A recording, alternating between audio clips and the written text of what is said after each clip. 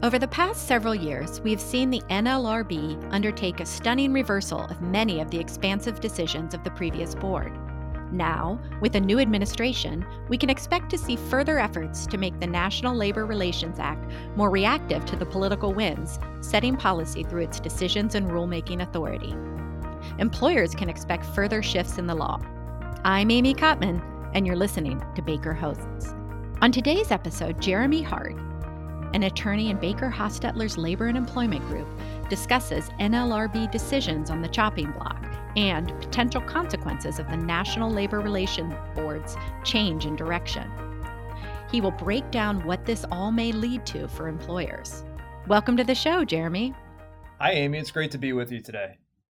To begin, let's talk about how do you expect the landscape of labor law and policy to change under President Biden's administration? Well, Amy, first, President Biden's administration is going to be far more friendly to organized labor than President Trump's was. There's just no question about that. You know, as you might know, President Biden made some comments during his campaign that he was going to be the strongest labor president ever. And whether he lives up to that remains to be seen. But early indications are that strong support for labor is really a plank in the president's platform and not just an empty campaign promise. We've seen some swift movement on the labor front in the early stages of this administration. For example, on his very first day in office, he took the unprecedented step of firing the then current NLRB general counsel who'd been appointed by President Trump. His name was Peter Robb, and he fired him before the end of his term. That had never been done before in the history of the National Labor Relations Board. On the same day, he also switched up the leadership of the board itself, naming Lauren McFerrin, the lone Democrat member of the NLRB, as the new board chair in place of then current Chairman John Ring. It doesn't stop there, Amy. Shortly after, the president named former Region 13 Regional Director Peter Orr as the board's acting general counsel, and has since nominated a union lawyer from the Commercial Communication Workers Union, Jennifer Abruzzo, as the new GC. She's currently awaiting Senate confirmation, we expect that that's going to be forthcoming. But in the meantime, the acting GC, Peter Orr, he's been acting. He has withdrawn a number of guidance memoranda issued by former GC Robb, and he's actually reversed the board's position in a number of pending cases, withdrawing the board's position in motions, including a case involving the legality of the union's use of an inflatable rat named Scabby. There's certainly been a lot of action. Absolutely. Are there specific NLRB precedents you expect to be overturned by President Biden's National Labor Relations Board?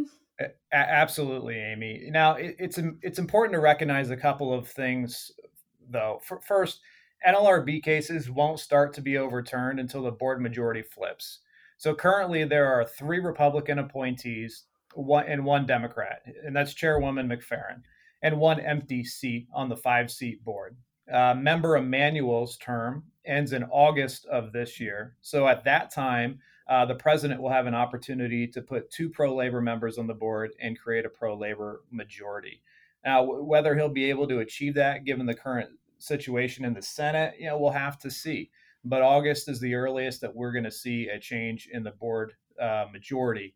And we will see President Biden's NLRB make changes in case law. This happens every time the board majority swings from pro-labor to pro-employer and back.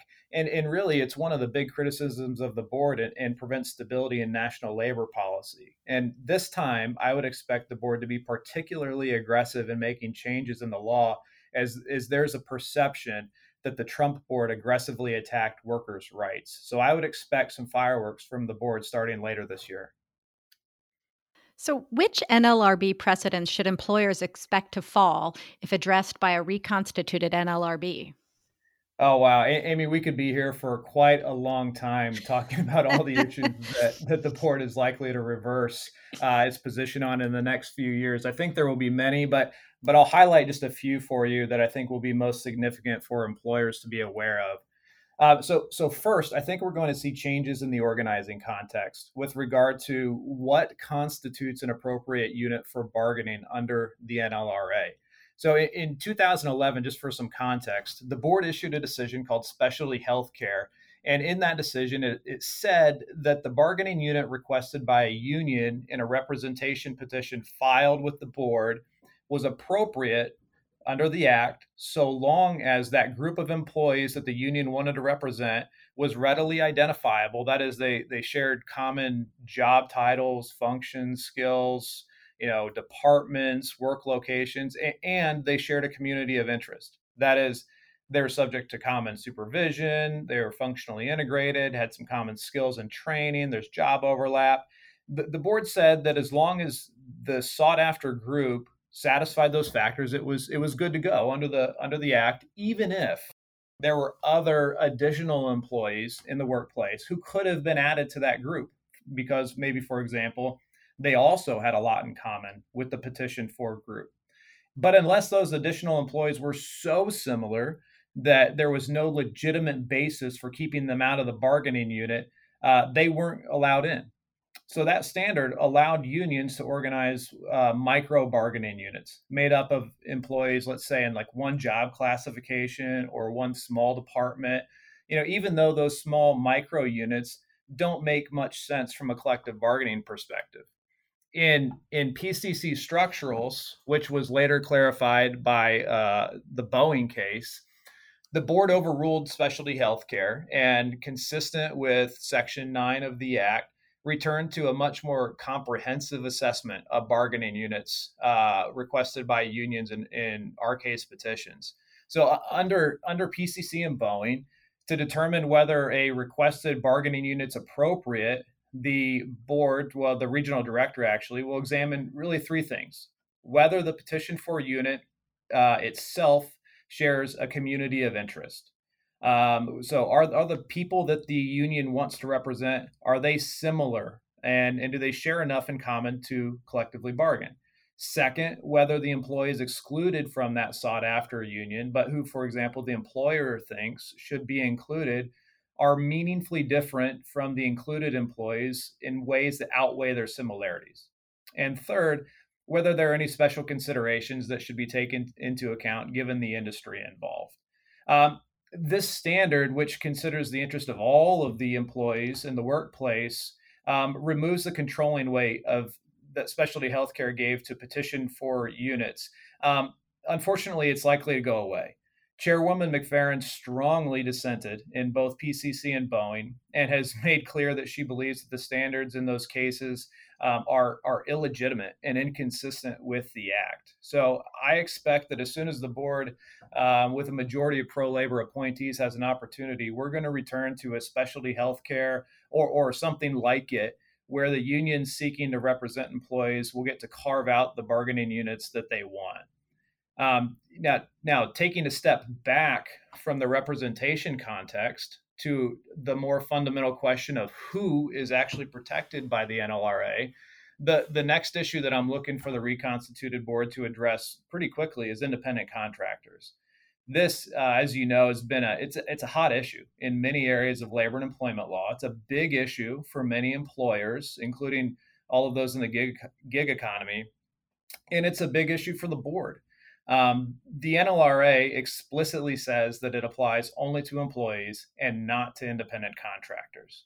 For 50 years, the board distinguished between employees who are protected and contractors who are not by applying a non-exhaustive list of common law factors that was designed to reveal whether an individual is really an employee or a contractor.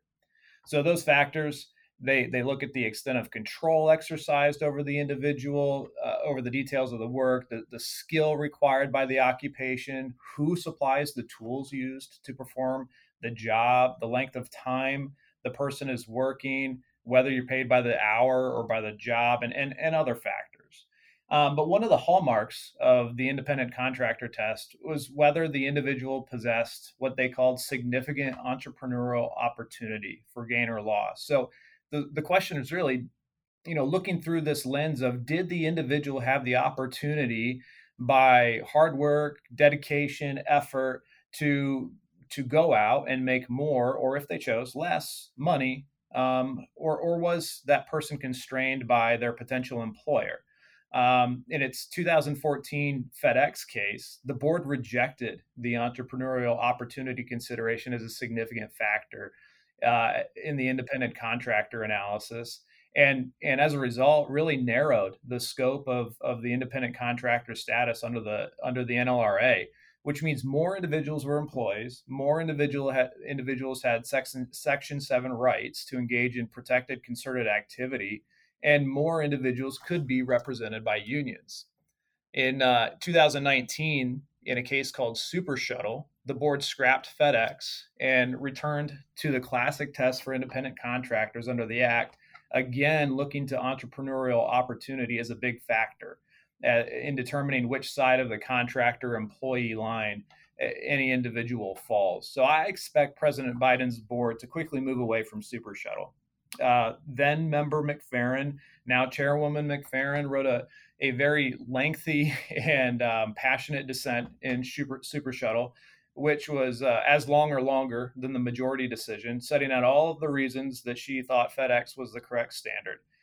She has since come out and publicly indicated her distaste for Super Shuttle. So I just don't expect it to live long. Employers should expect the board to once again narrow its view concerning the individuals who are covered by the Act. And as a result, you can engage in protected concerted activity, including forming and joining a union for the purposes of bargaining with the employer over their terms and conditions of employment, which in an independent contractor model can really be problematic from a business perspective. Certainly.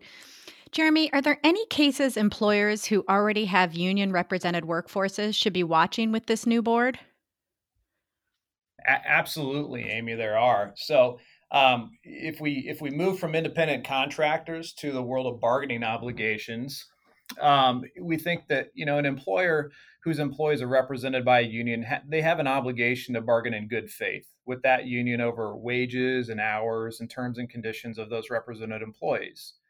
This required bargaining process then leads to collective bargaining agreements. Now, when administering a collective bargaining agreement, it's not uncommon for situations to pop up that just aren't squarely addressed by the CBA. And then the question becomes, hey, do I have to bargain with the union over what I want to do as an employer? Or does a term in my bargaining agreement, maybe in a management rights clause, maybe elsewhere, satisfy my bargaining obligation? So in other words, can I do what I want to do under the CBA without bargaining with the union about it? So, to answer this question, the board has long applied the clear and unmistakable waiver rule. And under that rule, a term in the CBA satisfied the employer's bargaining obligation over a disputed issue if the language evidenced that the union clearly and unmistakably waived the right to bargain over the issue. That is a incredibly exacting standard, and one that's really, frankly, unworkable and out of touch with the realities of collective bargaining. So the DC Circuit recognized this, and for over 25 years refused to uphold board decisions based on the clear and unmistakable waiver rule. The DC Circuit said that a term in a CBA satisfied the employer's bargaining obligation and allowed unilateral action so long as the challenged conduct was covered by the contract.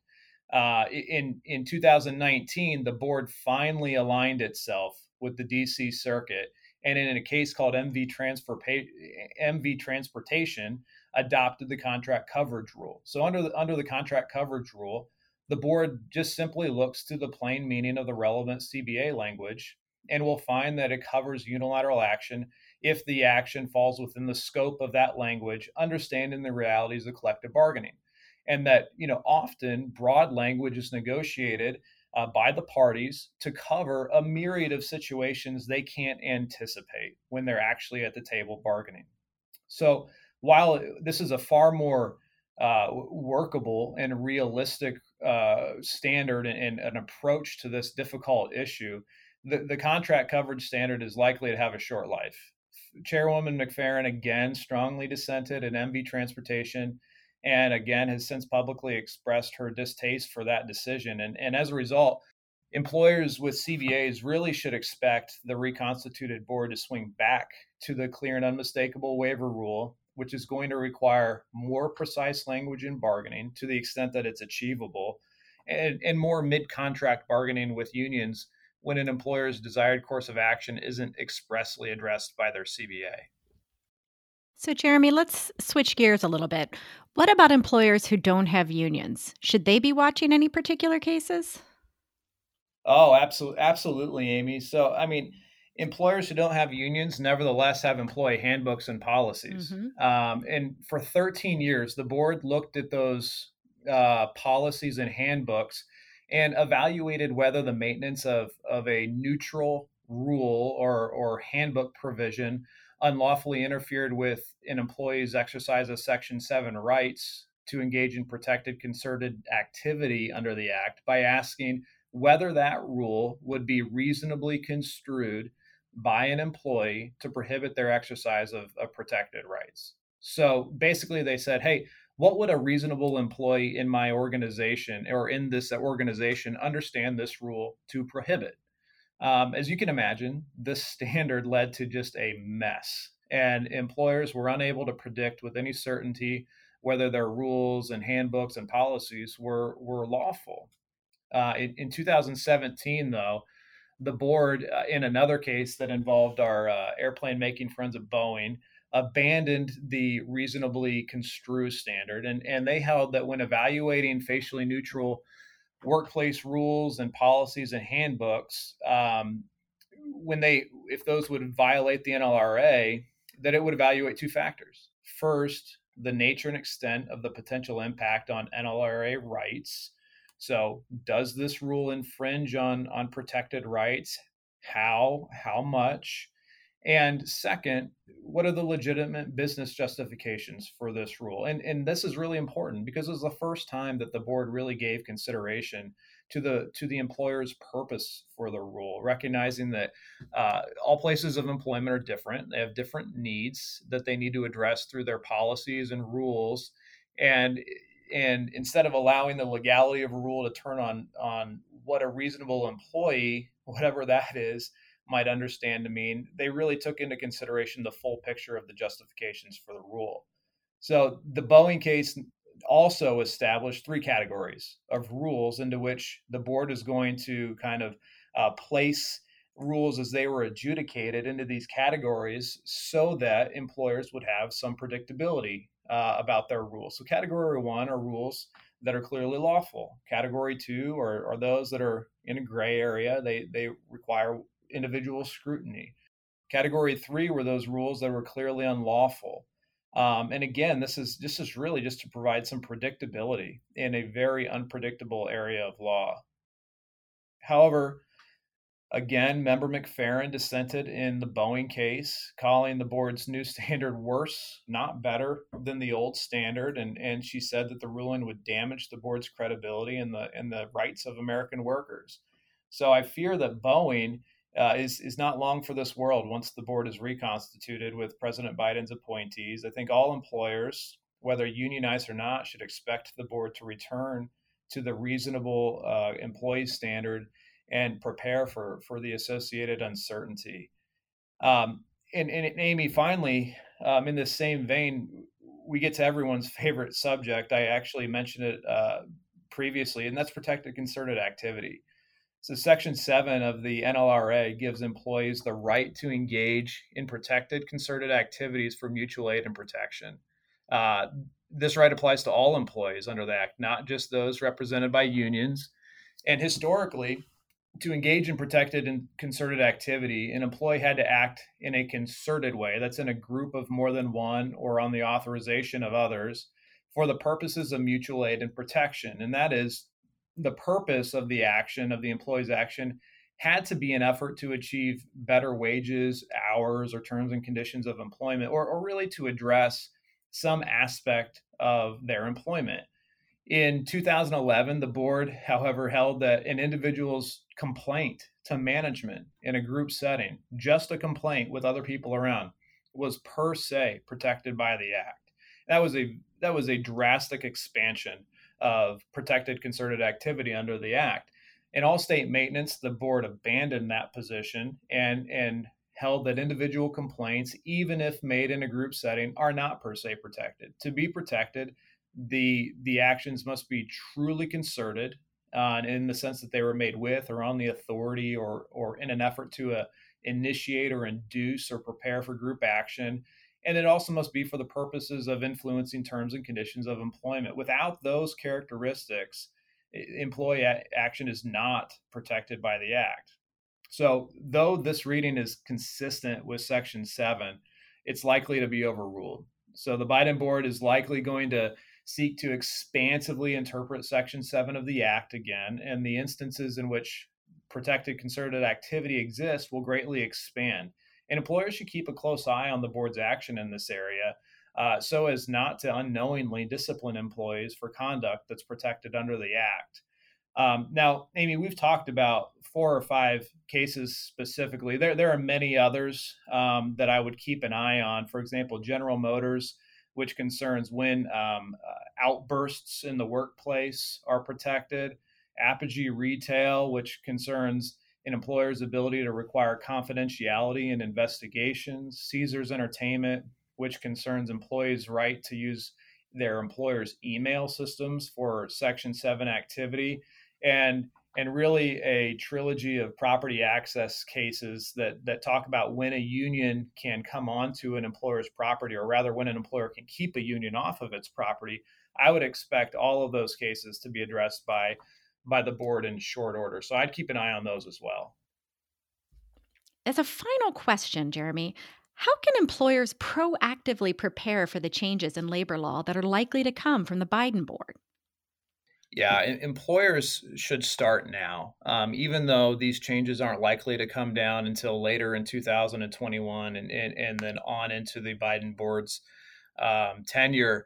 Employers should start now by looking at their workforce for organizing risk. Are there parts of their workforce that a union could easily carve off into a micro unit under the board if the board returns to a specialty healthcare type standard, for example? That's one thing an employer could do right now. Second, employers can assess their independent contractor relationships, making sure that they are clearly contractor relationships, not employee relationships, so that that large segments of their workforce don't inadvertently fall into the definition of employee under the Act, and then give them those attendant rights and abilities to organize.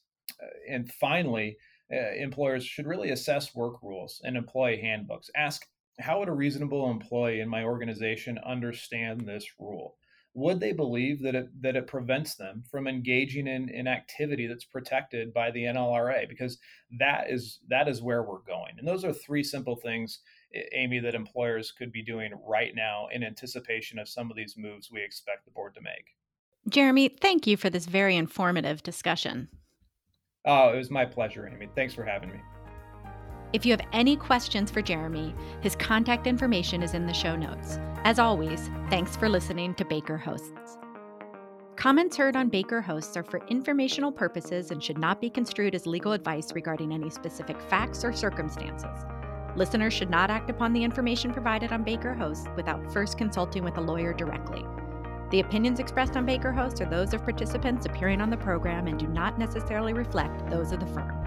For more information about our practices and experience, please visit bakerlaw.com.